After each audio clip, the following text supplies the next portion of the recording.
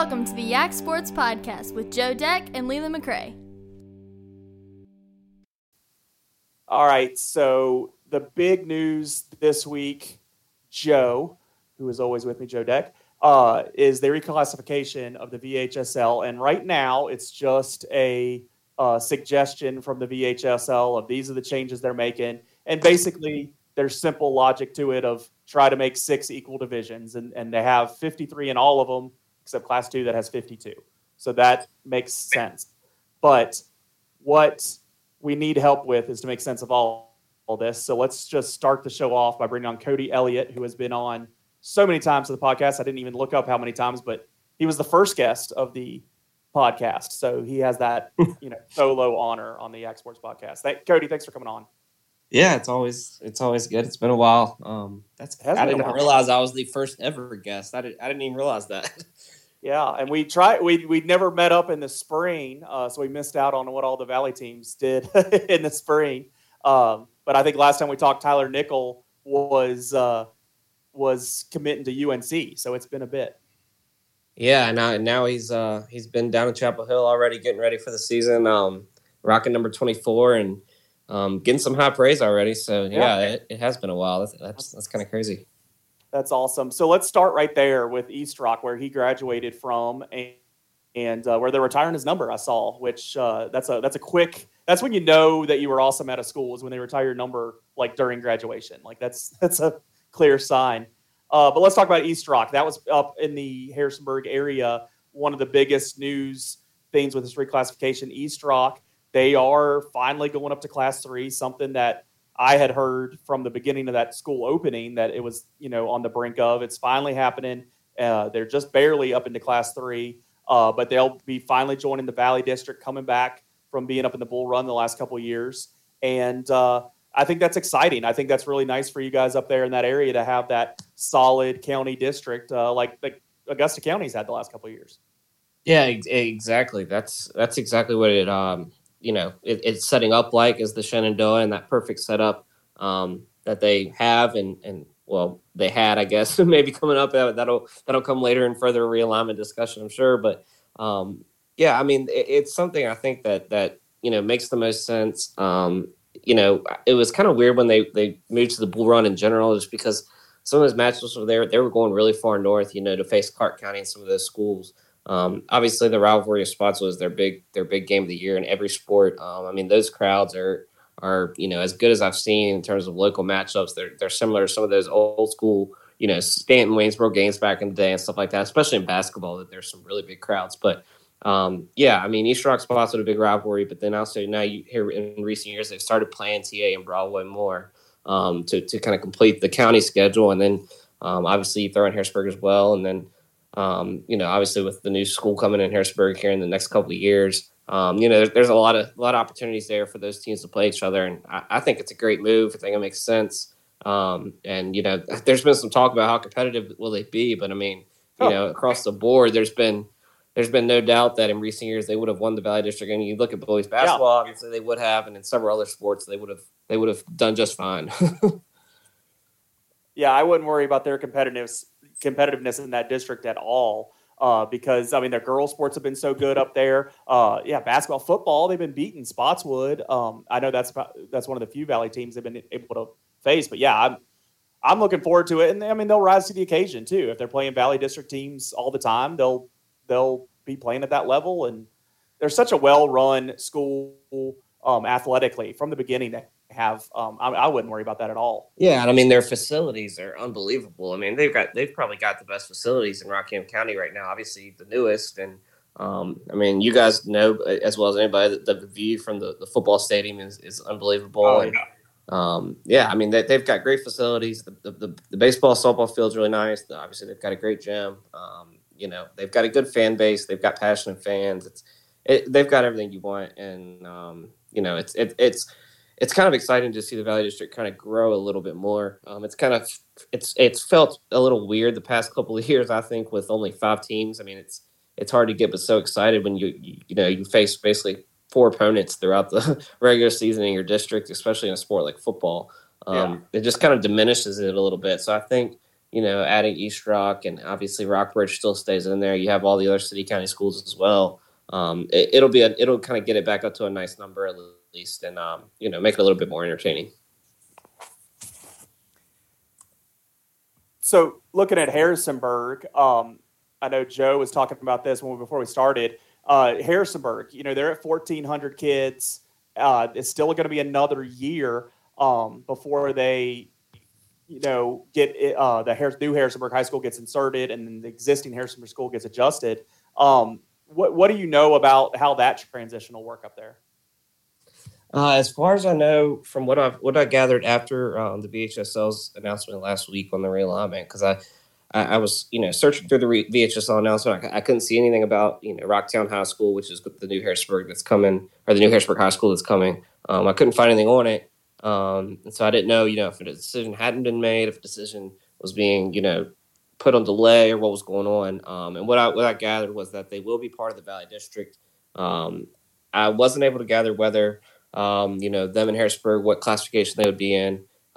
As we talked a little bit off air about, I'm assuming they'll both probably be class 3. Obviously, Harrisburg's are class 5 now, but with the loss of several students going over to the new high school, you would think that they would both probably be around the 3 level.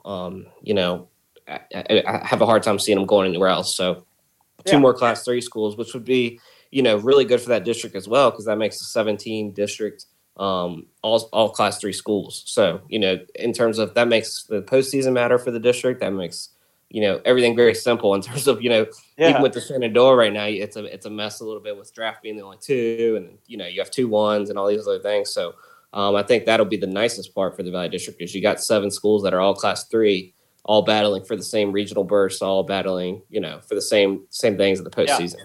I think in all those sports, I know everybody focuses on football, but you just think about those other sports where you could have a district tournament that means something, that we could get back to that. And that would be really great. And, where you're not, you just have these, it's like Stuart Draft gets to go to the 2B tournament in some sports just because they're the only representative from the Shenandoah district. And then in 3C, it's kind of the opposite, where like Fort and Wilson and Waynesboro are like sometimes battling for one spot, maybe 2, even when they're all half decent. So I like that the Valley District will all be together, all in the same class 3C would be just amazing.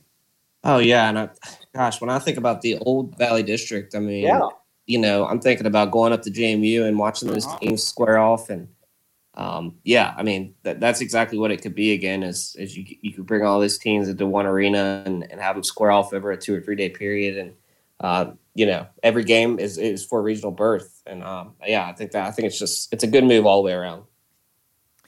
Cody, I want to ask you about some of the other aspects of this reorganization. Notably, one that leaps out to Leland and I, we've talked about it considerably, and we'll probably talk about it from here on out. Especially if this plan gets approved. But some of these private schools really come away with some interesting numbers. Most notably LCA, who has been a team that has done very well in Class 3 because of the way they're going to count numbers now, which is apparently, Leland was telling me before, not counting the senior classes. That means LCA drops to a Class 2 level. I don't know how many private schools the schools up there interact with in postseasons or anything like that. I know East Rock had to play in the basketball tournament. The name is escaping me at the moment, but a school that has been accused of recruiting. But these private John schools, Marshall. John Marshall, yes. Yeah. LCA does recruit. Like, that is a thing that happens. And I just find it interesting that they're kind of allowed to still be in these lower classifications when they're able to recruit. Yeah, you along with about all of Rockingham County can agree with you. It seems like for the past several years, I usually get about 1 to 2 emails, maybe 3 per year, asking me about this and what the situation is. And to be honest with you, it's a very gray area with a lot of it's very cloudy when you try to find out exactly what's going on down there in Lynchburg and how things operate and how it falls under the VHSL's guidelines. The VHSL obviously has insisted that it's legal and what they're doing is fine and everything like that. But Rockingham schools to be honest, especially with LCA, they've that's typically where for the past several years that's pretty much where Rockingham teams have kind of went to finish their year. I mean, in football, Broadway this past year lost there. In our last normal year, 2019, TA lost there in the first round. And I mean, these are some really good teams from the Valley. Like, TA was a really good team in 2019 with Grant Swinehart, Jesse Knight, all those guys, and to go down there and they played them well, and it was like it was almost a moral victory because of how good LCA is. And again, the same thing. I was down there this year when Broadway played him. I mean, the physical matchup was just not even close. And you could take probably one of the best teams the Valley's had around here in years and years and years, and they wouldn't have been able to compete with that LCA team. And it's just a different ball game right now with them. Fortunately, some other sports it's a little more even ground. Football seems to be where you see the biggest difference. Especially, because they have so many big-time national recruits. But baseball, they're real good. Yeah, baseball. You saw some of those guys coming out. They eliminated Broadway last year. They eliminated Spotswood, which had one loss all year. They eliminated them this year. The list goes on and on. They've had some just really good teams, and unfortunately, it's probably going to get even worse at the Class 2 level because there's some really good Class 3 teams across the state in all sports, and if they're dominating it like that at Class 3, it's really going to get scary what they can do at the Class 2 level. Well, and, I won't ask this of you, Cody, because it's not fair to put you in this situation. But I know I talked to Leland about this, and I firmly believe, like, if they're going to be able to be allowed to recruit, which public schools can't, like, that's not a thing they can do. The private schools can, but either you don't have them in the VHSL, or I think make them compete against the Class 6 schools. That's arguably the best athletic programs in the state because it's the largest talent pool that they can draw from in terms of their student body. Like, make them compete up there. I don't understand why they're allowed to compete at these lower levels, even if the student enrollment isn't reflective of that. And my argument, at Class 6, I'm on board. Like, I'm not arguing Class 6, but, like, at least there should be some kind of concession to playing up. Like, even if you don't jump all the way up to Class 6, like, there still should be, like, some standard signifier that you are recruiting and stuff, so you have to play at least up a level or up 2 or something like that. Like, it just seems like it shouldn't just be based on enrollment when they're able to have that advantage. Yeah, I mean, I cover Eastern Mennonite, pretty regularly up here in Harrisonburg, and obviously they're a private school. They're Division III. They're not supposed to technically recruit. Obviously, once you get to the state level, especially in basketball, you notice some of those teams that they're facing are clearly recruiting. The team that they actually beat in the state championship, it was a major upset for Eastern Mennonite because that team was loaded with Division I talent. But my point is that's a division that it's understood. These schools recruit. That's what they do. And, if the VHSO is going to start having these schools, like LCA, like other schools, whether they're recruiting or not, whether it becomes official, if these schools want to come out and say that they're recruiting, make a division for that. Come up with a way so these schools face each other, because, it's not fair for schools, the kids from Timberville and Broadway, or, the kids from Swope out in Buffalo Gap, or, wherever the case may be. I'm just naming schools now. But, these small town kids, to get put in a situation where they're facing the number 1 offensive line recruit in the country that's headed to UNC next year, or, the number 6 tight end in the state of Virginia, and things like that. I mean, it's just, it's not a good situation. And it's robbing a lot of good teams and good quality teams out of, deeper runs and more special seasons, and more memories because of, they've run into the buzzsaw that is LCA. So, we're talking LCA, and that's Class 2, and that really affects more of our teams in Augusta County. So, kind of reviewing how it would look for any listeners that haven't really heard it yet. Waynesboro, Wilson, and Stanton would stay up in Class 3. Fort Defiance would be dropping down into Class 2, and not just at the border. There will be down like 8 school down into Class 2, right near Stuarts Draft, who will stay in Class 2. Riverhead's going from Class 1 up to Class 2. They were there in the early 2010s, so back up to Class 2. But Buffalo Gap would stay in Class 1 as they would be the second largest school in Class 1. So we still have 3 different classifications across the Shenandoah district.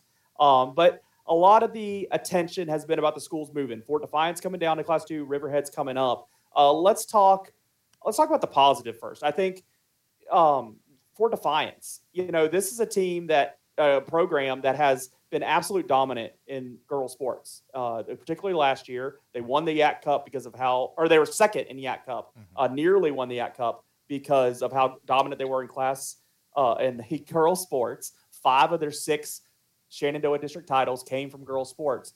This is where I think those sports, particularly softball, volleyball, that they could really have a lot of success if they're able to stay at that same level that they're playing now. I think they could see a lot of success at the state level in Class 2 and not, facing these Class 3 C teams that they have been seeing every year.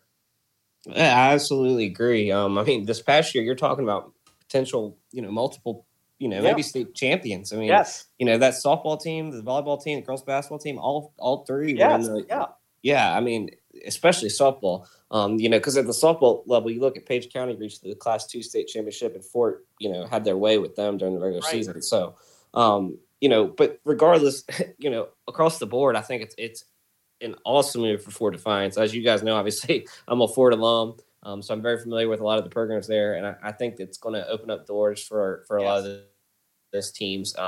They've had some even in some of their boys sports, they've in the past couple of years, not necessarily this past season, but they had some good boys basketball teams come through there. They've had some quality programs that I think, good baseball teams. I think could have competed at the Class 2 level a little more. I'm not saying necessarily win state championships or anything like that, but make deeper runs, get into the region and things like that. And I think this is going to open up a lot of doors for those athletes. And even when you look at individual sports like track and field and things like that, there's going to be more state champions coming out from Fort. So yeah, I think it's a great move for them, and I think you're going to see it really pay off the next couple of years. Like you said, especially in girls sports. I mean, I know that girls soccer team has a lot of talent returning next year. Ellie Cook, the all areas standout. She's big time. So it'll be fun to see how that works out for them. The other end of the division there, Riverhead's coming up, which, okay, I'm the Riverhead. I'm the Riverhead's grad, Riverhead's homer on this podcast. I have no problem. Like, that's my official answer. I have no problem playing Class 2. If the numbers say Class 2, play Class 2, just the way I said when they were Class 1. In football, my immediate answer is they're still going to be competitive. I'm not looking for 6 straight state championships to continue, beyond like they've been doing in Class 1, because the last time they were in Class 2, they were competitive. They lost to 2 of the state champion teams, Giles and Gretna, in their 4 years that were in there. And then the other 2 years, they lost to a really good Wilson team that went on to do good things and was in the middle of their great run where they had a state championship run in a different year. And then they had a 1-point loss at home to Keene William, who is a solid program. So they competed at that level when they were in there previously. So I wouldn't think any different now. They've absolutely dominated Class 1 since they were in Class 2. And so I'm excited. I mean, I'm excited to be challenged a bit more because, in all honesty, Riverheads in football has had their bigger challenges during the regular season. They've absolutely rolled through these playoffs. So I'm excited about that. But we've talked about Riverheads having an advantage in other sports because they play these bigger schools throughout the season. So then when they get in the Class 1 playoffs, they've gone on some runs. I think we're going to see them kind of come back to normal with a lot of their other sports where they won't have that advantage of being beaten up all season on good teams and playing what's viewed as lesser competition in postseason and proven it to be, as they've gone to a lot of state appearances. So that's my view of Riverheads. Cody, what was your view when you saw Riverheads moving up? Yeah, I agree with you. I mean, I think, in terms of football, for some reason, people still have always said, the whole, they don't play anybody, even though they went down and beat Lord Botetourt this year. And they do these things, people for some reason still have things to say. I think, they will not have any problem with that transition. We've seen it before. We've seen them play Class 2 schools. I would expect them to continue to do what they do. Again, I'm like you. I don't think they'll win 6 straight again or anything like that. But I expect them to be a high quality program at the Class 2 level in football. I agree for the most part about the other sports as well. I think in sports like we saw this past spring, like soccer, where teams were kind of automatically advancing just because there was no one else in the region and things like that. Yeah. You won't see that as much now because obviously there's a little more competition at the Class 2 level in terms of how many schools are able to put teams together. But I do think, still, Riverheads has quality programs that will be competitive at Class 2 in terms of volleyball, in terms of baseball. The softball program has been pretty solid as well. So, I think there are still plenty of other teams outside of football, that will have a chance to compete at the Class 2 level as well. It's obviously going to be a little bit more competitive, but, Riverheads has a quality athletic program all across the board, and I think that'll continue. I mean, yeah, they were state runners up in 14. I believe that was the last year they were in Division II. So, like, other programs are going to be capable of playing at that level. They've done it before. So, yeah, I agree there. Let's move it over to Buffalo Gap. They're staying in Class 1 by themselves per this recommendation. I think we've already seen them in some state competition already. So I think they should be happy looking at the numbers. That's where they belong. I'm fine with that. If there was some reason they came up into Class 2 to make this a little more even here where all teams are in Class 3 or Class 2, I wouldn't have a problem with that. But the same way when Riverheads was down there, if the numbers say that's where you're at, that's where you're at. And I don't have a problem with that. So, but I'm looking forward to Gap, playing at that level, playing where they belong, and hopefully continuing this run of success they've had. Yeah, it'll be interesting to see. I think, we already saw how much it benefited them this past year. I mean, I don't know how many sports it was for sure, but obviously you guys know as well as anybody that, they seem like they played Riverheads in a regional semifinal or a regional championship almost every sport this past year. Right. And, I just think, you mentioned that they're the second largest Class 1 school. So, there's a lot of opportunities there for Buffalo Gap to have a lot of success.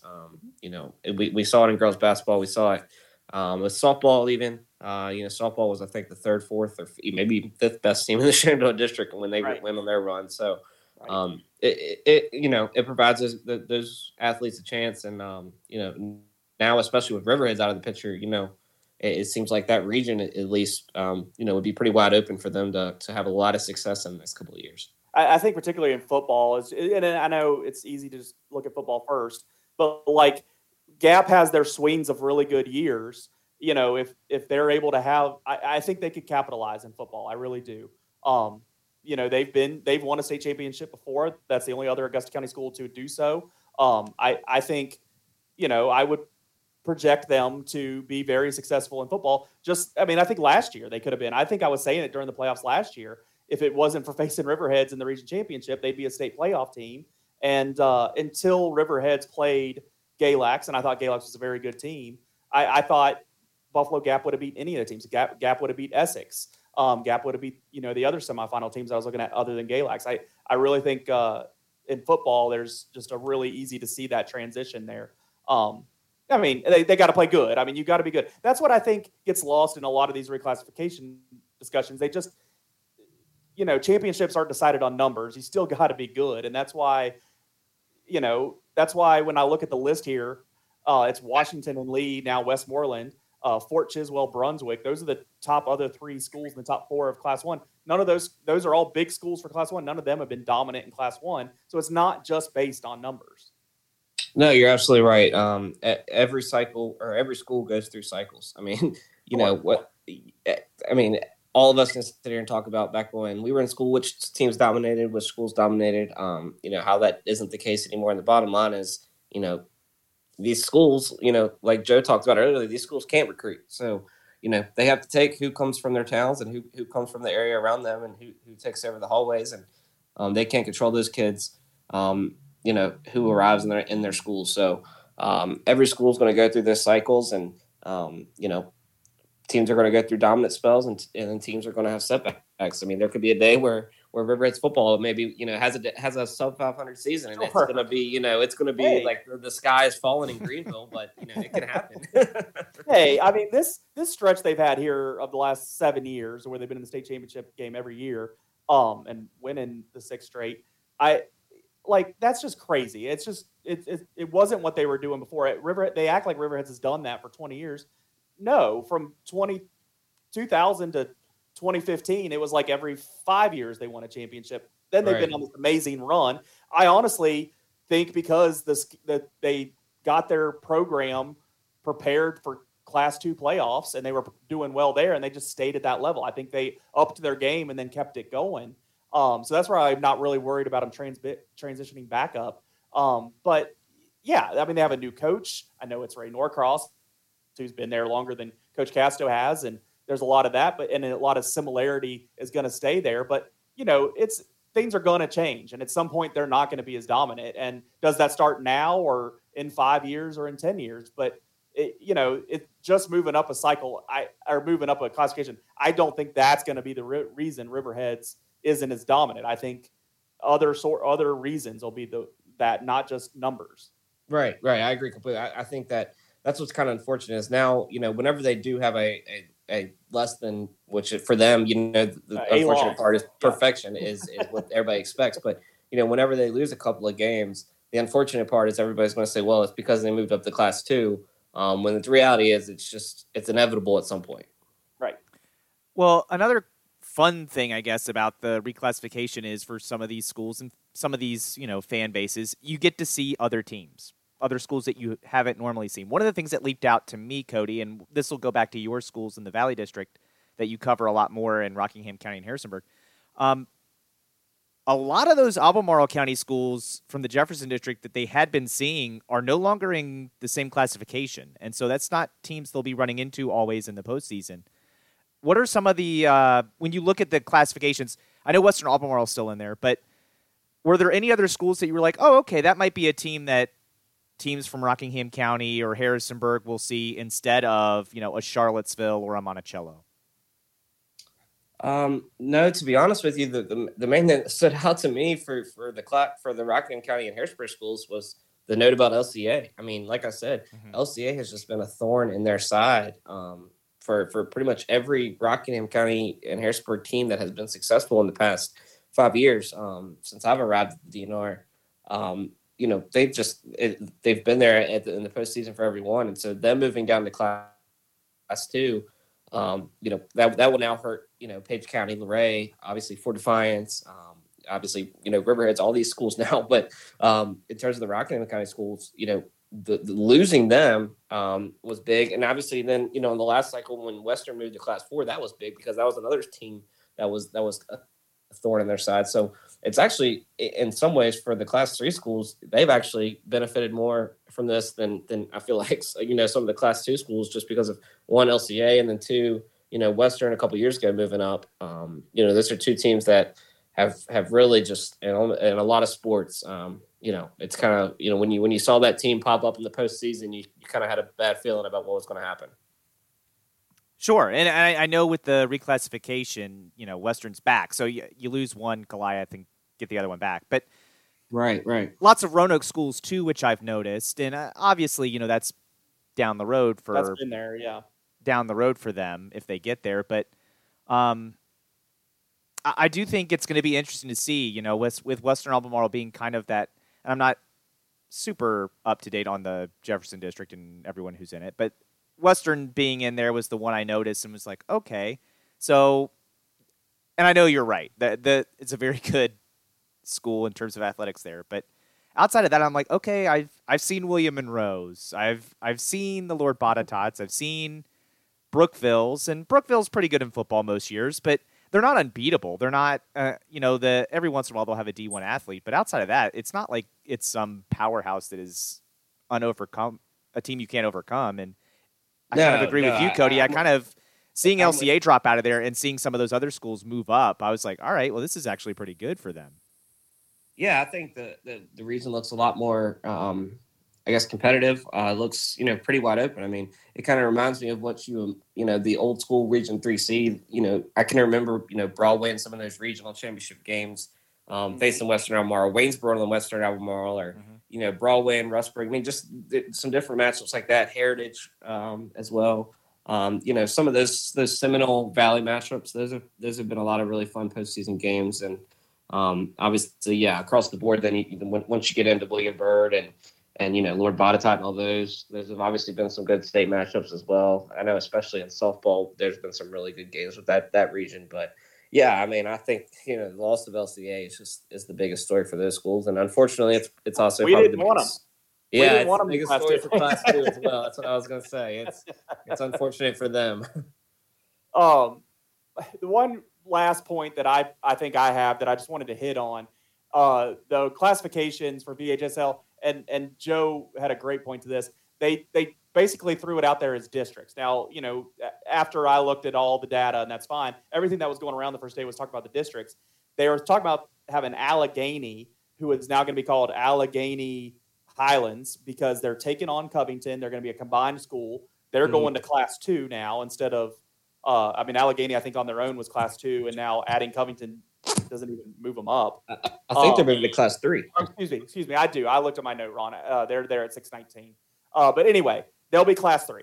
But now they're talking about moving them to the Shenandoah district from the Three Rivers. Now, I'll say I've already seen stuff on Twitter and message boards talking that the school's going to put in to stay in the Three Rivers. So it might not even be an issue here in a month or so.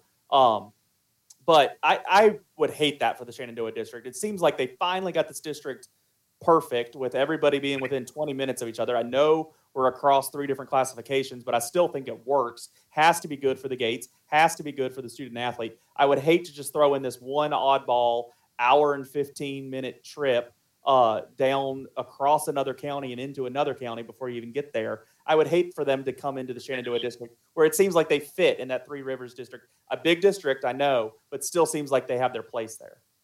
Yeah, I agree completely. That one I almost, was doing a double take because I was kind of wondering, is this a typo? Is this incorrect? What's going on here? So, yeah, I'm with you. The Shenandoah district makes sense. They've got it right. It's something, in the same way that people were happy about East Rock coming to the Valley, and everybody in Rockingham County's wanted that forever. Everybody in Augusta County's wanted this, and they've got it right. Don't screw this up. It makes no sense. The Valley, that's the one thing about the Valley now is Rockbridge is kind of the outlier, and everybody's kind of like, they're the one trip that they have to make.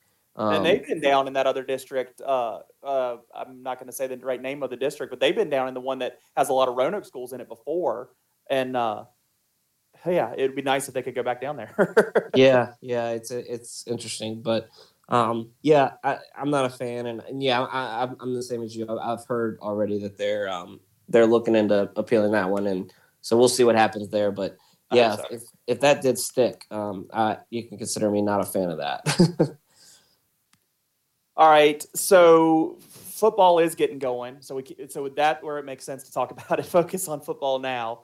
Even though everybody does that with the reclassification talk. But I know you've been getting around to the Valley District teams last week and this week. What are some highlights, some highlight storylines coming out of the Valley District so far?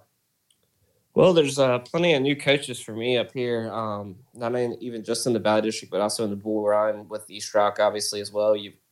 Drew Spitzer taking over there, the son of, former Fort coach Dale Spitzer. I forgot that hire. That's interesting. Yeah, so they actually held a midnight practice last Thursday on the first day of the official high school season. Cody, what do you think of those midnight practices? Well, I was out there, so do you think anything good happens for 17-year-olds after midnight? That's a great question. I know put you on the spot. Leland doesn't think it's good. I'm not going to put these words in your mouth. I don't think it's the greatest thing to have these midnight. I was going to say he's got to write about these people all year. Don't put him in that spot. Leland thinks that. I don't care how Cody feels, but yeah, I think that's bizarre to me. I remember Broadway doing it at one point. I just don't think it's setting your kids up for success. You can pivot from that point as quick as you want, but I don't like it.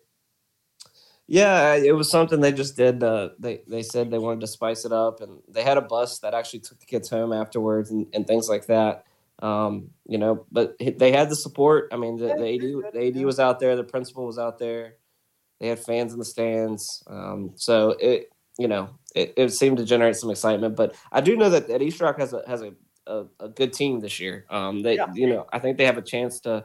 They were 3-6 last year. They dealt with some COVID issues. I think they have a chance to be a good team this year and make some noise in Region 2B, which obviously now will be their last year at the Class 2 level. But their quarterback Jakari Eves is really, really good. They can still sling it around, and they've got some talent all over the field. So I expect them to be pretty solid.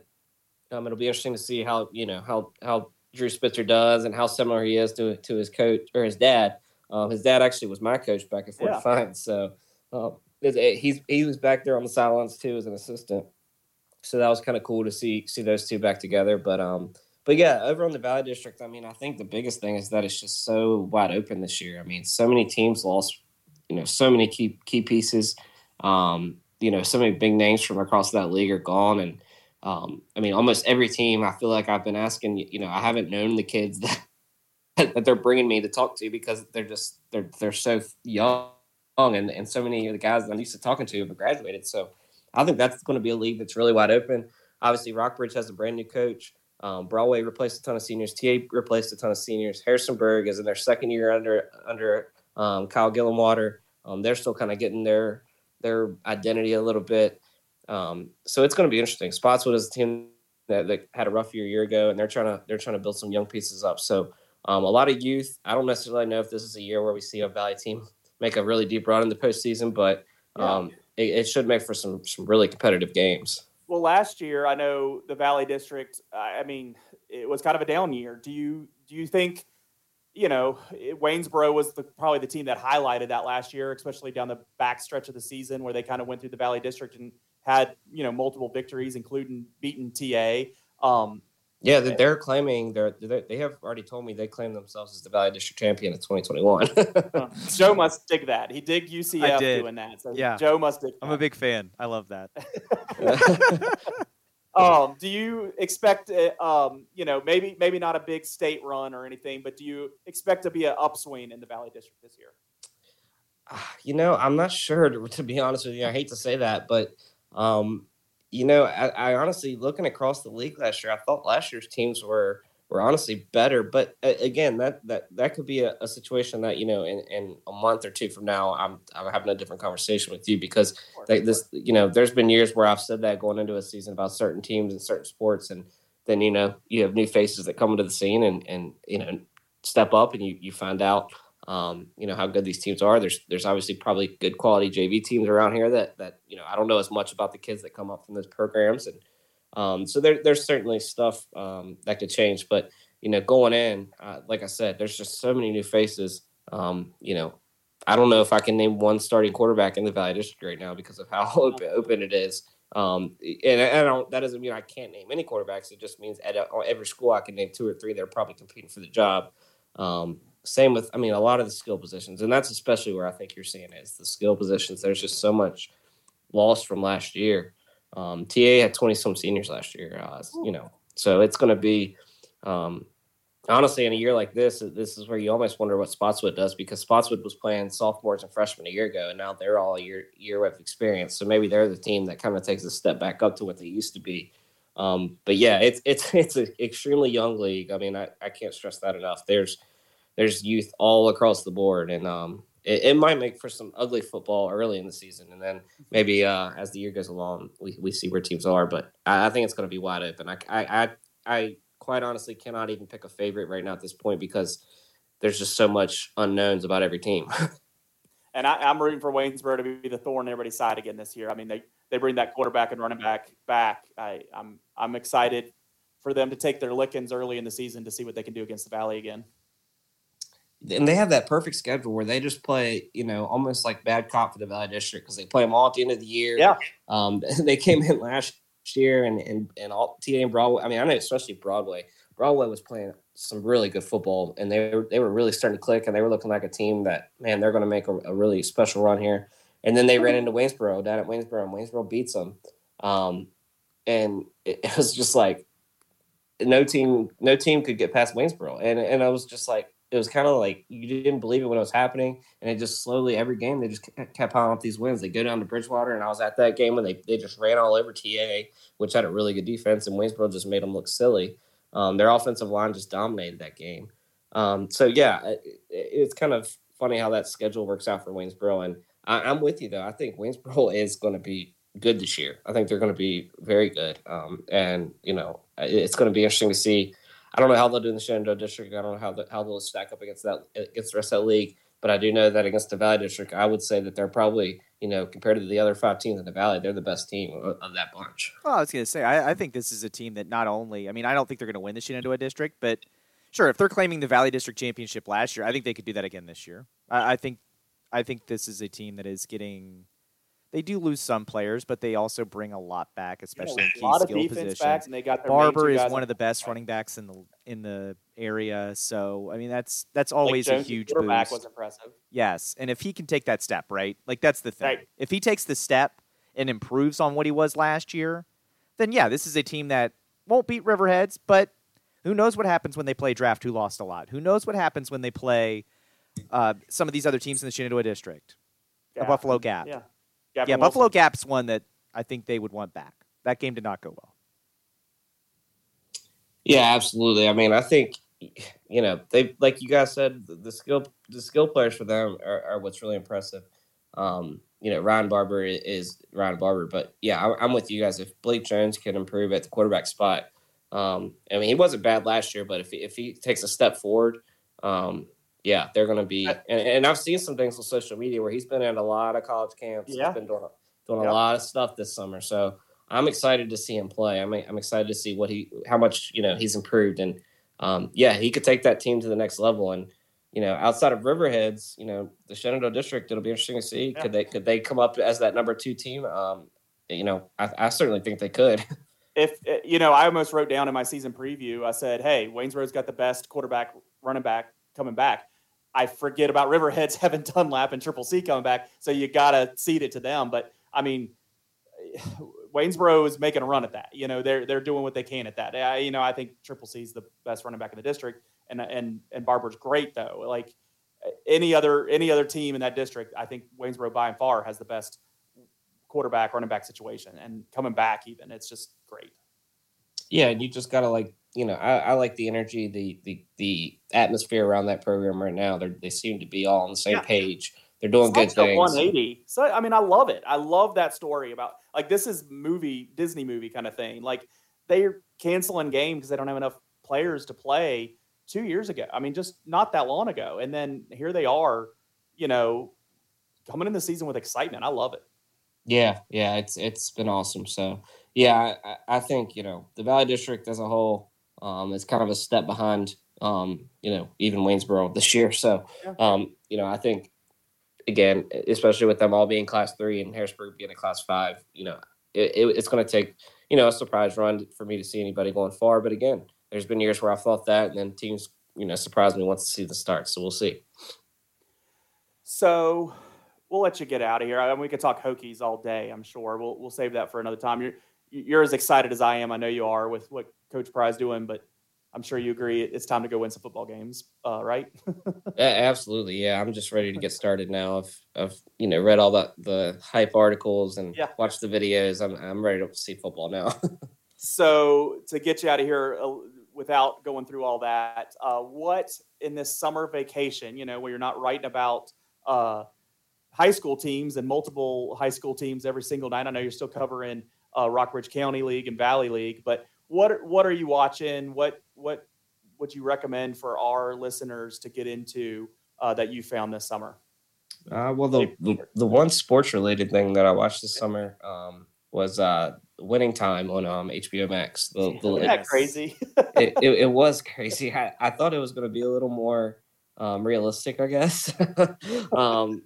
I thought it was going to. I was expecting more of, I guess, documentary style almost, but it was still interesting. It still kept me entertained. I watched the whole season, and yeah, seeing John C. Reilly as Jerry Buss, and all that was kind of interesting. But yeah, that's really about it, man. I mean, I've just been trying to, You've been traveling some. Yeah, too. I've been traveling when I've had the time, and this is about the only time of the year I could take any time off. So I've done that. I went and saw the Savannah Bananas down in Georgia. Oh yeah. Yeah, watched them play, and that was awesome. But yeah, just been trying to spend a couple weekends out of town, and now we're getting back into the ground with football season. So see all the people you care and love, so they can forgive you come September. Exactly when they don't see me for 4 months. Yeah. Well, Cody, thanks for helping us with all this reclassification talk and going heavy on the Valley District that we always seem to skip over. We appreciate having you on. I'm sure we'll get you on here again soon as football season gets kicking off. Cool. I appreciate it, guys.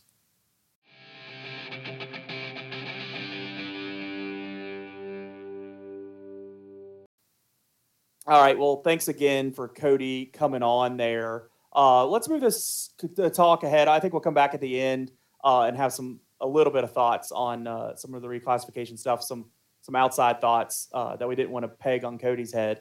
But thanks for Cody coming on. Always appreciate him. Let's move on to what I originally had scheduled for this podcast. Was the golf, a little bit of a preview here. Last year, Wilson Memorial won the Shenandoah District Tournament, giving them the district crown.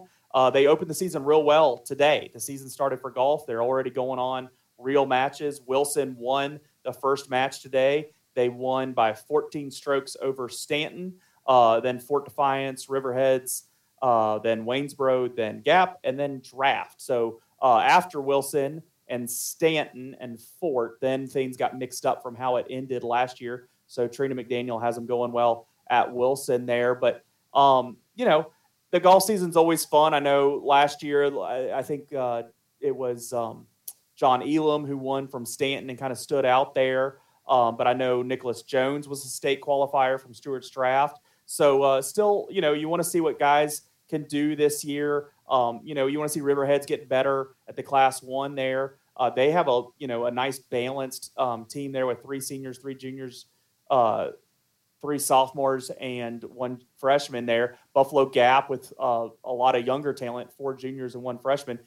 So I'm interested to see, out of Class 1, as we have that split district that we talked a lot about in reclassifications, if one of those 2 teams can kind of show a little bit better. I know Gap did make it to the state tournament as a team last year. So, let's see if they're able to get back to that, see if Riverheads can kind of match up to them. But also, I'd like to see something out of Wilson in Class 3 and see if that team can kind of take that next step. We saw their tennis, take a next step last spring. I want to see their golf do that here in the fall. Yeah, I think, those are all interesting points, and we'll see what they can do. But speaking of local sports news, we should, our guest, Cody Elliott, just texted us, and I saw on Twitter, breaking news, Matt Rea, who was the assistant coach at East Rockingham for football, will now be the new AD at Waynesboro. Oh, wow. So, yeah, that's live update. We barely ever break Boom, news. Courtesy of Cody Elliott. We got to credit Cody Elliott. If we could have just caught it a couple minutes earlier, he could have said it live. Well, if we hadn't been talking to him, taking up his time. Very interesting, yeah. Very interesting. Yeah, he's probably picking up messages. He's probably last to it. It's because of coming on here. But that's interesting. Ray going there to Waynesboro. Waynesboro lost their athletic director, Jeremiah Major, to Stewart's Draft after they shifted their administration. So that's interesting there. And he was an assistant at East Rock, you said. Yes. So that's interesting there. So Waynesboro, we talked about them with their football just a minute ago on the podcast, but I'd like to see their athletic department kind of making steps upward. I think we've seen a sport here and a sport there, but I'd like to see, they were down in the rankings, especially as a Class 3 team in the Yak Cup. So looking for big things out of them. I know that athletic director will be trying to push for that there at Waynesboro. Yeah, I think it's going to be exciting to see what he can do with his tenure at Waynesboro and see if he can continue the growth we've already seen. And it'll be interesting to see, Major's going to Stewart's Draft. They've had a lot of success, and I'm sure he's going to look to continue that as well.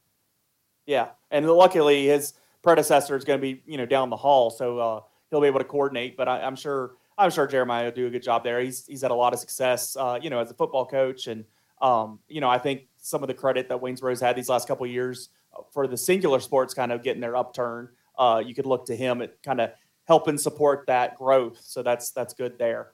So that's golf. Golf started already, so we'll see how that goes through the district season. Volleyball, cross country, football, they all start about the same week. They all start that week of the 21st or 22nd of August. So we'll have some look aheads at those sports coming up. Fort Defiance winning that district last year in volleyball and then both sides of cross country. So a lot to preview there and see what we get.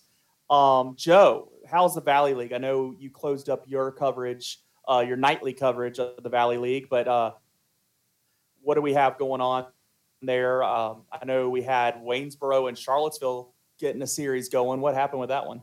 Charlottesville ended up sweeping Waynesboro in one day. It was one of those things where rainouts doubleheader too. Yeah, the rainouts kind of facilitated them having to get as many games in as they could. They're still playing the North because they can't get games in up there. I don't know what they're going to do. They might end up playing the And that's championship in Harrisonburg Purcellville on a and day. Woodstock? Purcellville and Woodstock, because Purcellville upset Strasburg and knocked them out of the playoffs in 3 games. Woodstock swept Front Royal, which was not a surprise. But Charlottesville, they swept Covington, not a big surprise. Waynesboro went the full 3 with Harrisonburg, which was a good series between 2 good teams. And then Charlottesville, who has played a lot better recently toward the close of the season, their offense has really come alive. They ended up sweeping Waynesboro, so they're waiting for a championship opponent. But also announced today was the South All-Valley League team, which I actually voted on. My MVP vote was the winner, Seaver King from Harrisonburg. I just felt like he was by far the best player in the South Division this year. He was a fantastic shortstop from Wingate, Division II school there, and he played a really mean shortstop and honestly was one of the biggest thorns in Stanton's side all summer long. Pitcher of the year in the South Division was named as well. That's Kelsey Ward. He was a Waynesboro General.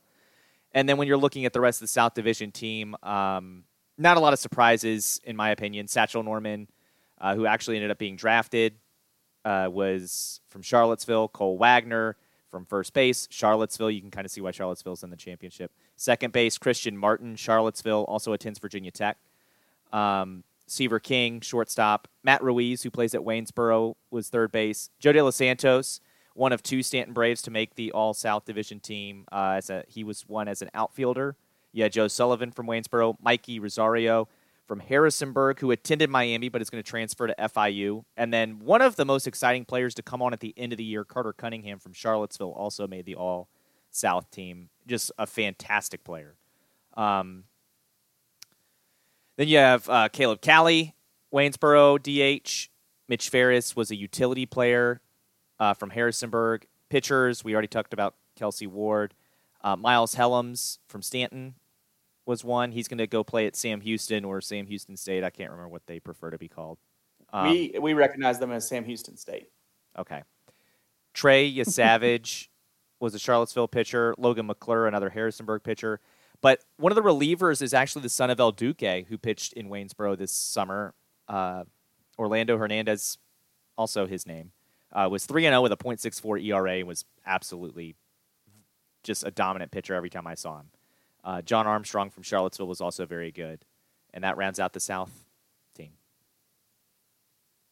Well, very interesting. I saw, we talk about the Valley League being in the playoffs. Often we kind of cut to the Cape Cod League a little bit. They haven't even started their playoffs yet. They're still playing regular season games up there. I saw some JMU players, at least one that had signed on recently up there. So it showed me that, hey, the Valley League that loses players in August, not the only ones. Even the Cape Cod goes through that. Oh, sure. And the Cape Cod takes a big hit during the draft.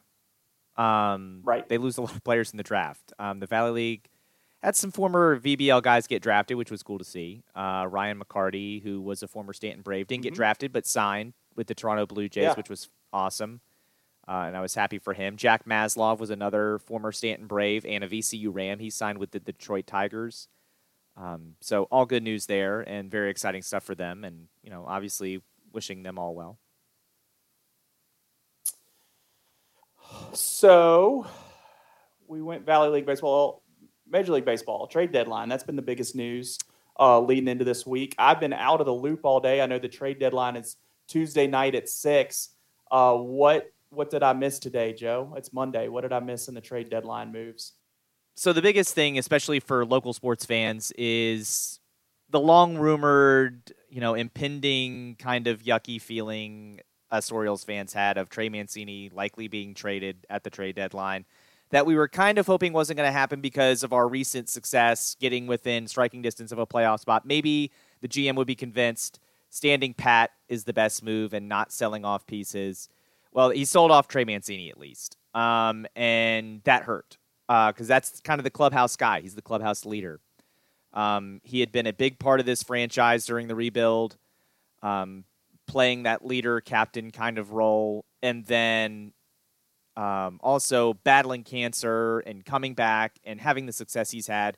Just a real guy who the fan base had fallen in love with, was really big into charities, including, I know we talked about this last year, but this was the first, I think, Mo Gabbard since he had passed away in Baltimore, was actually the last Orioles home game.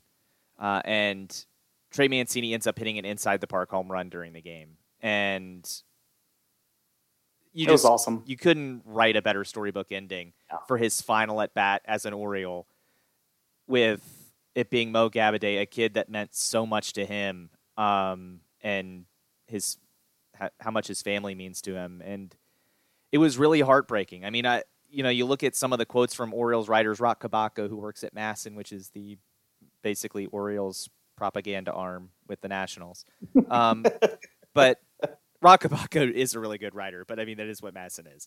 But said that he's filled with emotions, excited to be in the pennant race, but this is obviously hard. Said he had been stalling, putting off leaving the clubhouse, and was really hard saying goodbye to Brian Ebel, who's one of the athletic I think he's the head athletic trainer, and the athletic training staff in general, was the hardest goodbyes he had, because he credits them with saving his life in 2020, because they're the ones who found the cancer.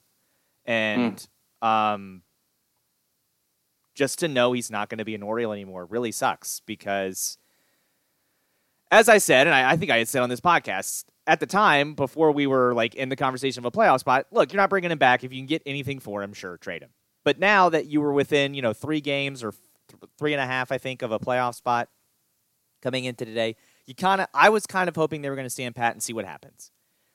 They did get 2 prospects, one from the Rays, one from the Astros, in a 3-team deal. Both are pitching prospects. One is expected to be called up by 2024, and I think another one in 2023, the end of 2023 maybe. I don't know about that. We'll see. Neither one has played higher than A ball, and I'm not convinced on the return yet, but I'm also not an MLB GM who's watched tons of tape on these people. But we'll see what happens. It's heartbreaking as a fan. It's the emotional side that when you get attached to a team and players, like, that's hard. And sucks. But at the end of the day, I understand it's a business, and I get it. It just sucks. And that's been one of the biggest heartbreaks. Your Pirates are shipping people in the division. Standard operation. Yeah, they just traded somebody to the Cardinals. Quintana in the division to the Cardinals. So I'm in a group text with a lot of baseball fans, and someone put, "What are they doing trading him in the division?" And I was like, I think the Pirates owner just likes to watch the world burn. Like, I think he honestly gets some like decent players just to have their fans fall in love with them so he can trade them. Like, I think that's what fuels him. But the Yankees are adding a bullpen arm, which sucks. I just hate it. Like, this trade deadline, it just felt like every bit of news was just like another kick in the groin. And I was just like, damn it. Like,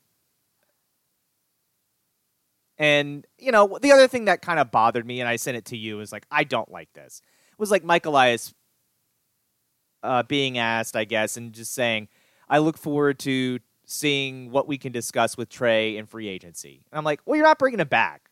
You wouldn't. You wouldn't have traded him if you were bringing him back. So don't even, like, tease the fans with that. Like, that's not going to break my heart when he's not re-signed in free agency, because I know. But, like, there's going to be fans that are going to read that and be like, okay, maybe we traded him, got some pieces, and we'll bring him back. In the NBA. Yeah. Well, some teams do that, right? It's been done before in Major League Baseball, but we're not doing that. We're not going to do that. Yeah. So it's just, I don't like that. We're beating the pee out of the Rangers tonight, which kind of surprised me. I was almost expecting kind of a deflated clubhouse, go in and lose, especially after losing 2 out of 3 to the dog crap Cincinnati Reds, which was a real gut punch this weekend too. That sucked. But I think this trade sends the message, like, the front office just does not think we're gonna steal that last playoff spot this summer, which is fine. That wasn't the goal coming into the year. Yeah, that wasn't the goal coming into the year. It's okay. We are competitive, which I like. Now, the flip side of that is the front office. I'm okay with trading Trey Mancini, and if these guys work out, that's great. And if not, okay, I understand. It's a guessing game with prospects. But then the goal also has to be to spend money this offseason, because you are not far away. So you need to spend Yeah. money. You need to bring in some starting rotation arms because we've gone 14 straight starts or 14 straight games without a quality start. It's hard to believe we've won as many games as we have in that stretch. But you need starting pitchers. Austin Voth isn't going to cut it. I know he's like amazed with the new analytics and data we have that apparently the Washington Nationals don't have, according to him, which is fine. But he's not great. Dean Kramer sucks. Like, we got to improve the starting pitching. Some of these guys that are in the minors, we need to see what they got. And I'm just ready for this team to next year take that step, make that push. I think that if this is not a playoff team next year, I think that's when you start asking some questions of people in their roles in the organization. Yeah, you got to make the turn, and it seems like they have with on-field stuff. So you're got to start seeing it off the field. The only other thing that kind of popped up in baseball this week is that I've started realizing that Aaron Judge is going to be in the 60s in home runs. I hate it. Yeah, probably. But it's just he's on that pace and he keeps hitting them. I thought you maybe slow down in the end of July, and then I compared to other guys that have hit 60, 70 home runs where they were at this point. And he's going to do it. Like, he's at 42 as of Monday morning, and he's got 2 months to hit 20 home runs. Like, people do that all the time. So I hope he doesn't. I hope we don't have the highlight on New York. Him hitting 60 plus home runs for a team that's winning is going to be kind of a different thing. Yep. The summer of Sammy and McGuire, both those teams weren't winning. When Bonds did it all, they weren't winning a whole lot. And I'm sure there's been others and maybe the better cases of winning, but the Yankees are one of the top teams in baseball, and he's hitting 60 home runs. So that's going to be an interesting topic. I don't like any of it. Yeah. The only silver lining I have is that I was able to get him in my fantasy team, and it looks like he's going to be the most valuable Tuscan on the Tuscan Raiders this year, and that's about the only good news I can get from it. So shifting gears a little bit, last week we did have a touch of football talk. I want to have a touch of football talk again here, but this time college football. So outside of Hokies or anything directly affecting our Virginia teams that we're going to talk a lot about throughout the whole season, as you're sitting here at the beginning of August, getting the itch, what are some college football storylines, one or two, that you're most interested looking at? Outside of our teams.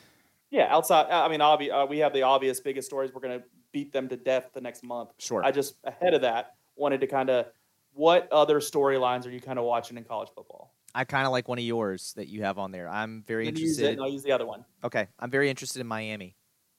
I want to see what the Hurricanes are going to have with their new coach, and if this is finally the start of them building back to what they were. Or if this is just another coach that they bring in, spend a lot of money, and then it falls flat.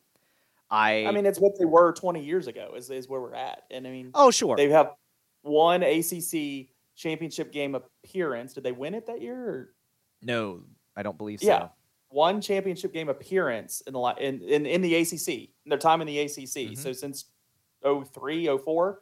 Yeah, I mean, this has got to be something for them soon. Otherwise, they're not quite Nebraska yet, but I will say it does seem like they are investing a lot of money in the athletic department, which they have not done in the past, in addition to just hiring this coach, which would be a reason for concern if I'm a Virginia Tech fan. But also on the national scale, I mean, I think this qualifies solid for you in my view of like wondering what they're going to do with Miami with their new coach. Like, where do they set up in the national scale? You have to be good in the ACC and affect the Hokies, but like, do they enter back into the national picture? And that brings me to like the other teams that I have that I'm wondering about. Oklahoma, they've been on the national picture, but they've kind of been the fake team there these last couple of years. They haven't really been a dominant. They've been dominating their games, but then they get to the big boy games and they can't handle it. Does Venables get them over that hump? I'm interested to see how Venables does as a head coach coming out of Clemson and being that high-profile defensive coordinator for so long. What is he able to do at Oklahoma that gets him over that hump, or do they take a step back? I think that's a real interesting thing to watch there at Oklahoma this year. I agree. I think losing both their quarterbacks to the portal hurt. Losing Yeah. Spencer Rattler, not so much, but losing The other one going to USC, following Riley Yep. to USC. losing the second quarterback to USC was a big blow. They both went to a USC, yeah. Right. Yeah, just different USCs on different coasts. But that hurt. And honestly, I don't know. That's the biggest unknown. I don't know if I have them as a favorite to win the Big 12 this year because of that. Oklahoma State, yeah. Oklahoma State is good. Baylor will be good. You do wonder if Texas, they're the Miami of the Big 12. Like, are they ever going to put it together? Yeah. Because it's been a similar amount of time. It's been since 05 since Texas was since they've been really, relevant. really battling. Yeah. The other team, kind of in the same category that I have, a new coach, wondering what they're going to do. Florida, they got the coach out of Louisiana that I thought that we would be interested in at Virginia Tech. So I want to see what he's able to do there. It's just embarrassing that I'm not saying his name right now. But I want to see what he's able to do with Florida. That's a team that it kind of lives on that edge of, are they good or are they not? And I don't believe they're that far away from being good. I think they get plenty of talent in there. So I think the right guy doing the right thing can really turn around, as you would expect at Miami. So I'm interested to see what Florida's doing. That's one of those teams I'm really watching. Yeah, Billy Napier. Good call. Yep, Billy Napier. I tried to help you out and put it in the notes, and then you said it out loud. But yeah, Billy Napier. In hindsight, I think Virginia Tech made the right call. Yeah, I'm not sure if you go to Billy Napier and say you want to coach at Florida, Virginia Tech, he's going to choose Florida. That's fine. I guess how I should have phrased that is Virginia Tech. It ended up working out for Virginia Tech. Yeah, I think we got the right guy. I say that before we play ODU. So I just want to make sure we win that one. Yeah, again, it just comes down to that. You can't lose that one. The last one that I have on this list, and I have it last for a reason, is Notre Dame.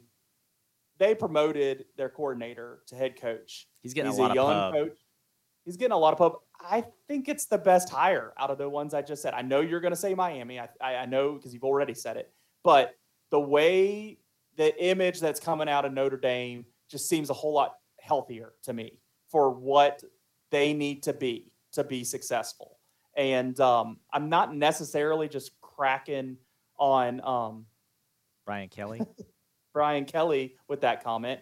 But I just think coming into the situation of where you have a change of coach, I think he's approaching it the right way. He has that fire in him. I think him being young is good. I honestly, I'm kind of rooting for the guy. I know that, and I only say that because it's not going to affect us. We're not playing for the same thing this year. I'm kind of rooting for this guy because I want him to kind of prove him wrong. There's an aspect of that of me remembering how quick Willingham got ran out of there too. That might be playing into my mind on why I'm rooting for this guy. I want him to be successful there. But I'm kind of rooting for the guy. I like the uniform. I don't like all these uniform reveals that teams do and stuff. I like to see what we're going to wear, and that's fine. But the big outlandish stuff that they do for it sometimes gets on my nerves. I thought the one they did for Notre Dame for their game that they're going to play in Vegas was pretty funny. And they did like a spoof on the Hanover movie, and they had the Golics there. And I liked it. I thought it was cool, and I thought how the coach interacted was cool. So I don't know. For one, maybe even a half a season, just for a little bit of time, I'm kind of rooting for this guy to be successful so that maybe some of those voices at Notre Dame that have been wrong in the past on things other than football might shut up. And so that's kind of what I'm rooting for. They ran Ty Willingham out of really quick. I know. I hear you on that. I don't know if I could ever root for Notre Dame. I'm rooting for this guy. I think that's I think I'm. I hear you on the guy. I think he's a great guy. I wish him all the success in the world outside of Notre Dame. I don't know if I could even. I mean, it's going to have to be like Notre Dame against Alabama or something. Like another school that I just hate. And even then, I might be like, I'm rooting for them to have that opportunity this year. How's that? Can they both lose? That's not going to affect what my team's doing, them having that opportunity. they have gone to those games and lost. Like, I'd like to see them immediately like have an opportunity with him and give him that chance. See if it's different. Yeah, I hear you. I just, it's really hard to root for them. Don't they have a big game against somebody this year? One of my G5s. Don't one of my G5s play him? Or is that somebody else? Cincinnati. Who do they play this year? Cincinnati played them last year. They probably play them this year. I'm not sure. I don't have Notre Dame's schedule memorized. Do they have Ohio State maybe? Somebody plays Ohio State. Oh, that's one of those early games, isn't it? Somebody plays Ohio State. There's a big opening week. It is Notre Dame. Oh, Notre Dame, Ohio State. There you go. There's an opportunity to look good early. And gosh. Uh-oh. That's another one. That's another one I don't know who I root for. I owe Ohio State for a lot of reasons, but both insufferable fan bases. Yeah, that's the thing. Like, you're saying this now, but as soon as Notre Dame starts like 5-0 and their fans show up, you're gonna be like, I'll hate them. Yeah, that's I think I'm showing that and want to say like I'm rooting for maybe a half a season. Like I don't know. I'm rooting for this guy to be successful and then break their hearts and leave because he's better than that. That's what I'm rooting for. My only other college football storyline. It's a little bit different than what we've been saying here with these different teams. Georgia, I think everybody's looking at how much of their talent got drafted and just saying, well, Georgia's going to take a solid step back. I don't. I think you're going to see them in the top 5 when they actually release an AP poll and stuff for good reason because they have a lot of defensive talent back. The way that they cycled people through their defense last year, the starters were mostly upperclassmen and guys, seniors and juniors that got drafted. Fine. They have a lot of on-field experience coming back. So, maybe they're not only giving up 10 points a game like they did last year on defense, but maybe they're only giving up 14 points a game. They're still going to win a lot of football games because of that. So I'm still hopeful that Georgia can, allow Alabama not to win that conference. That's what I'm rooting for there. So, and then I'll hate Georgia. I think your best bet there actually might be Texas A&M. They're going to be good. See, I'm not going to root for that. I'm not going to root for that. I know you're not, but I'm just saying they're going to be really good too. Yeah, I'm not rooting for that. They were it's possible we don't year. see I Alabama expect them to disappoint again. I was going to say it's possible we don't see Alabama in the SEC championship, which would be delicious. That'd be nice. Hey, but they still make it in the playoff when they do that. I know. Yeah, the rules don't apply to them, which is why the playoff is stupid. They benefit by not losing the SEC championship game. It's like, well, they weren't in the damn thing. Yeah, they weren't good enough to be in it, but they're good enough to be in the NCAA football playoff. Got it. Okay. Yeah. Texas A&M, their defense is going to be real good, and they got that LSU quarterback in there. So yeah, I acknowledge what you're saying is probably true. They were disappointing last year, so they got to completely not disappoint this year. They were disappointing except for that Alabama game. Yeah, that's the big build-up this year, though, is the next Alabama game is when those two coaches that went after each other early in the summer about who's cheating the most, and they were both right. They're both cheating. That's my favorite thing. You notice where a lot of this NIL cap conversation is coming from is SEC. Yeah. The bagman's money is not as good as it used to be. Yeah. Clemson. All right. Well, that's a little touch on college football. I'm sure we'll talk about it. I know we get bogged down in time with high school football as September approaches, so I wanted to hit that a little bit now. Did you do anything fun this weekend? I did, but are we not going to talk about the other news? It's not good news, but tell me the other news. The NFL news. Oh yeah, I forgot about that. Yeah, so Watson is only going to get 6 games. It's just hypocritical. It's hard to touch the story and not have the off the field aspect be just blatantly talked about. But when you have 22, 23, whatever we get to 24 accusers, we're above 30 of similar. Say I'm not even up to date on that. I just had heard enough. I had heard enough on Deshaun Watson and how many accusers he has of very similar activity, inappropriate activity at best, at very best, inappropriate activity. The NFL talks a big talk about, the law is the law, but we have personal code of conduct and stuff like this. And they've suspended players for entire years on code of conduct for single incidences. here's a guy that's had, accused of 30 incidents, and we're just giving him 6 games, which I think is kind of the minimal in this situation. I don't like it. I'm not out here to be against Deshaun Watson, but I think he's earned for me to be against him. And I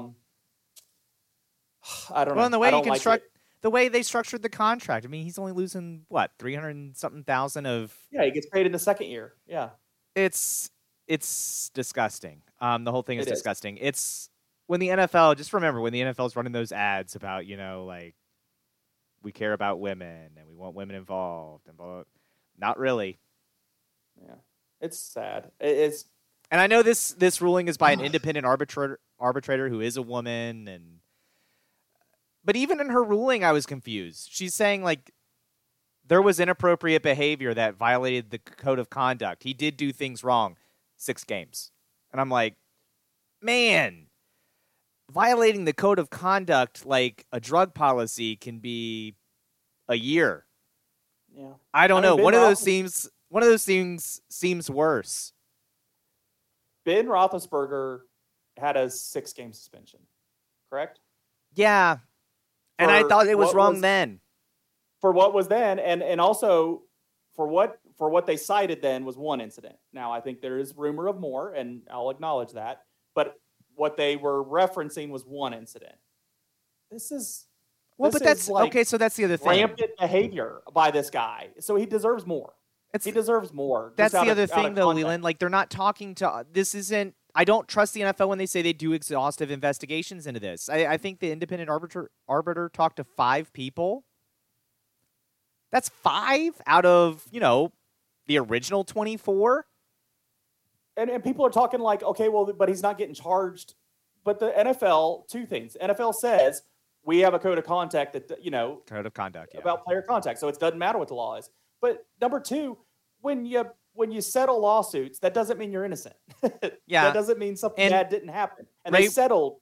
Ray Rice was never charged. He was suspended indefinitely. It was initially 2 games, and the video came out, and it was indefinitely. Still no charges, indefinitely. Now, he never played again, as I said, because the NFL didn't think he was good enough. That's what you've learned. And I guess that's the most disappointing part, right? And here's what I heard, because what I heard listening to a sports podcast was the NFL knows we're going to watch no matter what. And I'm like, they do, but that's even more frustrating for me. We'll watch him without it. Yeah, we'll watch him. We'll watch the NFL if he's not in it. The NFL could take a stand if they actually cared, which they don't. But if they actually cared, the NFL could say, you know what? 0 tolerance policy. Deuces. You are never playing in the National Football League ever again. 30 instances is insane. Goodbye. Right. But they don't. Now, another part of that, what I've also said on this podcast to, just really crush people's hopes in some instances, but just to kind of tell them what's going to happen. You got Dan Snyder and Jerry Jones. That's the other side of this, right? Because if the NFL comes down too hard on him, then the Players Association is going to go, why is it when it's us and Robert Kraft and Dan Snyder and Jerry Jones, and they can go down a list of people who have hostile work environments and misconduct, and nothing happens to them. That's the avenue the NFL is. And I honestly don't know if Roger Goodell's going to appeal this decision. He technically has 3 days. But because of the owner's side, and there's a whole very public case right now with the Washington Commanders and Dan Snyder, I don't know if they do that. I don't know if the NFL just says, you know what?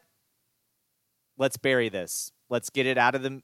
Let's let it run its course. And then once we get to the Canton stuff, we'll be talking about the Hall of Famers. We'll be talking about preseason football, and everyone will forget about it until Deshaun Watson plays again. And here's me being real.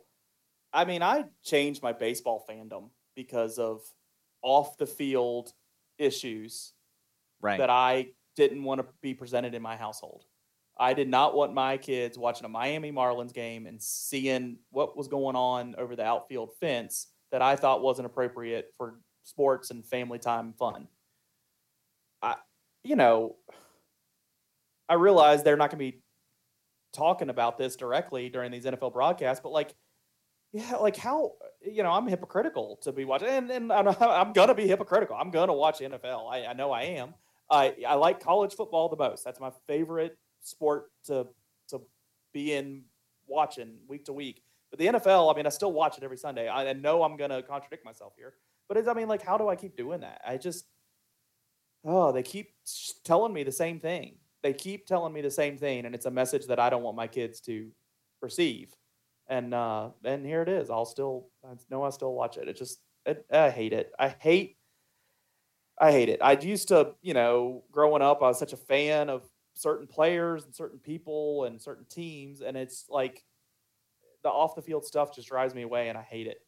That list does get smaller. Yeah, it does. I mean, I really don't take up player fandoms anymore. I know I'm older, and I'm just in a different place where it's hard to start rooting for these 18-year-old kids when I was there, at least their same age, or they were older than me. It's a little bit different, so I realize that, but it's almost out of like protection. So I'm not, I don't have the jersey of this guy that just did this terrible thing, and I don't wear his jersey anymore like I have done. And, I don't know. I hear you. All right. So let's skip away from sports just for a second here. Did you do anything fun this weekend? I did. I finally took Jeff Wright's suggestion and went to see the Top Gun movie. Oh, well, there you go. Yeah. How was it? It's okay. The opening scene made me think the U.S. Navy should probably invest in a Top Gun movie being made like every 2 years. Just because, like, watching it, I was like, I want to fly a fighter jet. This looks awesome. Love this. And then I will say, outside of the fighter jet stuff, like when there was like more than 10 minutes where we weren't watching a fighter jet being flown, I was like, when are we getting back to the jets? I don't care about the side story between Tom Cruise and Jennifer Connelly. I don't even really care about Goose's son going through stuff with Tom Cruise. Like, don't care. Get back to the planes. Get back to flying. Let him hash it out in a jet. How about that? Like, that's what I wanted. All the scenes with the fighter planes, or where they're talking about the mission and like, this is what we're gonna do, and then they get back in the planes and they fly around. Like, I was all into that. Loved that part of the movie. It was everything else where I was like, I don't care about any of this. Tom Cruise thanks you for going to the movie at the very beginning. It's great. Tom Cruise thanked me. You're welcome, Tom. If this gets to you, you're welcome. This is not an endorsement of Tom Cruise. I do think he's crazy, but especially with a lot of the other, off the screen stuff, I guess, if we want to say. But damn if he doesn't make a good movie. I heard a lot of people say this one was better than the last one and stuff like that. I need to go back and rewatch the last one. It's been a while. I don't know. I haven't felt motivated to do that. I've talked a little bit of trash on Top Gun just because it's like the poster child for like the guys that really irritated me in college. Like the guys that idolized that movie and like would try to reenact it and like, oh, it's karaoke. We got a scene that you lost that love and feeling. Like we got to, it just drove me crazy. And I lived with a guy that was like it, so it probably what drives it home more. But yeah, I don't know. I think that movie when it came out, just like the ages for me and the people around me, it was too old for me. It came out before I would enjoy it when it was new. I never came back around to it. My parents were never into it. So it never really hit for me perfectly. So I'm just not that into it. So like this hit me none. And I know they're aiming at me on this movie or my generation. And it just didn't catch me. But I appreciate if it's a good effort at it is a stereotypical, don't read too much into the plot action movie. Like, yeah. You're sitting there, you're there for the planes and the fighter jet scenes. Like that's it. Outside of that, like even the thing where they're like, oh, like they so the iconic volleyball scene, right? They don't do volleyball this time. It's called, I think, fighter football or something where they're not doing the Harry Potter Quidditch game or something? No. Both teams are playing offense and defense at the same time. So it's supposed to build, your Dogfight football. That's what it was called. Dogfight football. So you're having to play offense and defense at the same time, just like if you're in a fighter jet. And I was like, okay. And part of me was like, I would kind of be interested to see this play out in real life, but also, why are we not in jets right now? Like John Hamm's character. John Hamm's character I'm here for the planes. I just kind of laughed about the John Hamm's character at one point comes down and goes, the mission is in this amount of time. Like, we got to get these people trained, and they're down here not in the jets. And he's like, it's team building. And I'm like, F team building, get in the planes. I was like, John Hamm's right, Tom. Like, get in the planes. But, yeah, it's... I saw it. I don't know if I need to see it again, but... Yeah. Well, you're not driving me to it, so I doubt I'll be there. I mean, you're talking about, don't worry about the plot too much. Here's an action movie. I watched The Gray Man on Netflix. I enjoyed it because it is one of those. I went into it. Yeah, that's... What? Did you watch it? No, but I saw who else, like, the makers of... and what else they made. They made a bunch of Marvel stuff, so that's a big for me. It popped up on the thing, and it was sitting at a time. I was like, okay, I'll turn this on, and I watched it in 2 sittings. I don't know. I enjoyed it. I know like Ryan Reynolds has done some of those action movies on Netflix, and there's a couple of other guys that have just like have these contracts to make a couple movies with Netflix. They set this one up for a future is pretty obvious. So I don't know. I actually, if you just want a mindless action movie, yeah, I recommend it for that sake. It wasn't some perfect movie. I think it made fun of itself in a couple points that I appreciated. But yeah, it wasn't the worst thing I've ever seen. So I would, if you're looking for one of those, put it on there. You won't be disappointed, but you have to be in the mood for it. All right. So swinging back to sports, let's touch on just some final thoughts on the reclassification things. I know we talked about LCA there, and then we still talked about it after with Cody. We talked about it, me and you too. I do come back to the point of like, I didn't like it when they were in class 3. I didn't think it was fair. So I just really don't think it's fair for them to be in class 2. And I know you feel about it stronger than I do. Yeah, I don't. Personally, I think if you are not limited to a very strict geographic region in terms of your school district, you shouldn't be in the VHSL. And I know what that means. That means no private schools. It means no charter schools. I'm fine with that. I think there's organizations that exist for them. I think they should go play in those. And I agree. I don't really have any beatback on that. I feel like you got to do something to even the playing field there if you're going to include them. And they haven't done that. And so I would start there, but just straight not having them, I'm fine with. I'm absolutely fine with. Why? What's wrong with the private school league? You can still recruit these players. You can still produce talent. Like, I don't know. You have all these kids going to other private schools to kind of get that extra attention. Like why do you need to come in and play in the public schools when everybody you're playing basically doesn't have the advantage you have of recruiting? And tied to it, the money aspect. I mean, certain public schools do have more money involved, and that's in districts and donor bases and stuff. But it's nothing like a private school, not even touching it at all. And so, I do think it's an inequity that just needs to be corrected. I don't like it at all. I was gonna say a lot of that though is not done by in terms of the public schools. That's not done by the public schools. That's boosters raising money, and then it's minimal. And then the amount of money given to the athletic department is determined by the overall school district. Like that's set in stone. A private school is on that. A private school is, the private school determines what that is. And LCA is it's Liberty University High School. I mean, is what if there wasn't already 2 Liberty high schools, that's what they'd be called, no doubt. So I mean, they play in there in Lynchburg. They're banking off of some of what's happening with Liberty, and there's a lot of money in that, and great. But then play in the private school league. Yeah, go play in Visa. That's why Visa's there. Go play in that. I just don't see why not. So I just wanted to kind of turn back and drive that home, give you an opportunity to kind of drive that home. That I don't think it's fair. And I said this before they're in class 2. I said it when they're in class 3, so it's not a new thing. It's yeah, just I've now never, it's I didn't like that door being open to private schools when they opened it. When the General Assembly did that, I thought it was a mistake then, and it's only proven to be a mistake. And if you're a parent with a kid that goes to a private school in athletics and you think they get something out of playing the VHSL schools, I guess I would just ask you, what are they getting out of it that they wouldn't get out of playing Visa schools? And if it's the travel aspect, well, I'm sorry, you're a private school. There's fewer of them. That's kind of the deal you chose in choosing to send your kid there.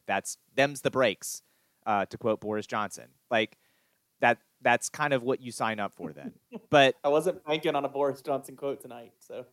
But otherwise, I don't care to have them in the public schools. If you want your kid to play against other public schools, send them to a public school. If you don't, and you want to send them to a private school, that's fine. But then they're going to play against other private schools. I don't think they should be allowed to compete in this. In the vein of what you just said, if you're listening to this podcast and you're highly offended at what we're saying, or you think differently about this, I want to interact. I don't tell know us. the Yeah, other side tell us why it's important for LCA to be able to play, Amherst or Stuart Straff now, or Fort Defiance, or Riverheads, or, all these other schools. Tell us why that's so important. Tell us why it's important for them to play Brookville and they can't go play, Christ Church down in the Tidewater area. Why can't they play them? Because Christ Church maybe gets better players? Okay, well, that sounds like an LCA problem. Yeah. Brookville is literally restricted to the kids in the Brookville School District. That's it. They can't go to Northern Virginia and find some kid they want. Or some kid from Pennsylvania and pull him in. Like, they can't do that. Even though I know technically that doesn't happen. Yeah. They just all magically happen to find homes in the Lynchburg area that are maybe not given to them. But certainly they're helped with. So one last note, and it's not positive. Cody breaking the news after he got off with us, and it's not positive at all. Josiah Williams, former Stanton standout, I know very good on the court, very good on the football field. He's apparently in ICU on life support. Cody has tweeted asking for prayers for him, and we'll pass that along too. So we'll quote Cody again here, and it's a player that we both covered, so that's really upsetting news to see here on Monday night here that he's in a bad health situation. I really don't know any background on that, so that's all we know. So we'll leave it on that. But definitely our thoughts from the Export Podcast with him and his family. And you just hate to see these young people's lives. We're on here debating sports and debating who's going to be good and all that. It's a lot easier when you don't have to, be reminded of real life stuff. And that's really upsetting to hear. Really didn't like seeing that tweet here while we were wrapping up this podcast. So just wanted to acknowledge that, since that's news that's coming out here Monday night on the podcast, and make sure we got our word in there that our thoughts are with them. Yeah, I agree and want to share those sentiments. It's obviously tough news to hear about anybody like that, and we wish him nothing but the best for him and his family. But that will conclude us on the Yak Sports Podcast. Make sure you're subscribing on Podbean, Apple Podcasts, Google Podcasts, or Spotify so you don't miss another episode. You can follow us on Twitter at Yak Sports Pod. That's YAC Sports Pod. Or on Facebook, YAC Sports Pod. You can also email us yaksportspod@gmail.com. You've been listening to Yak Sports, your Augusta County sports podcast.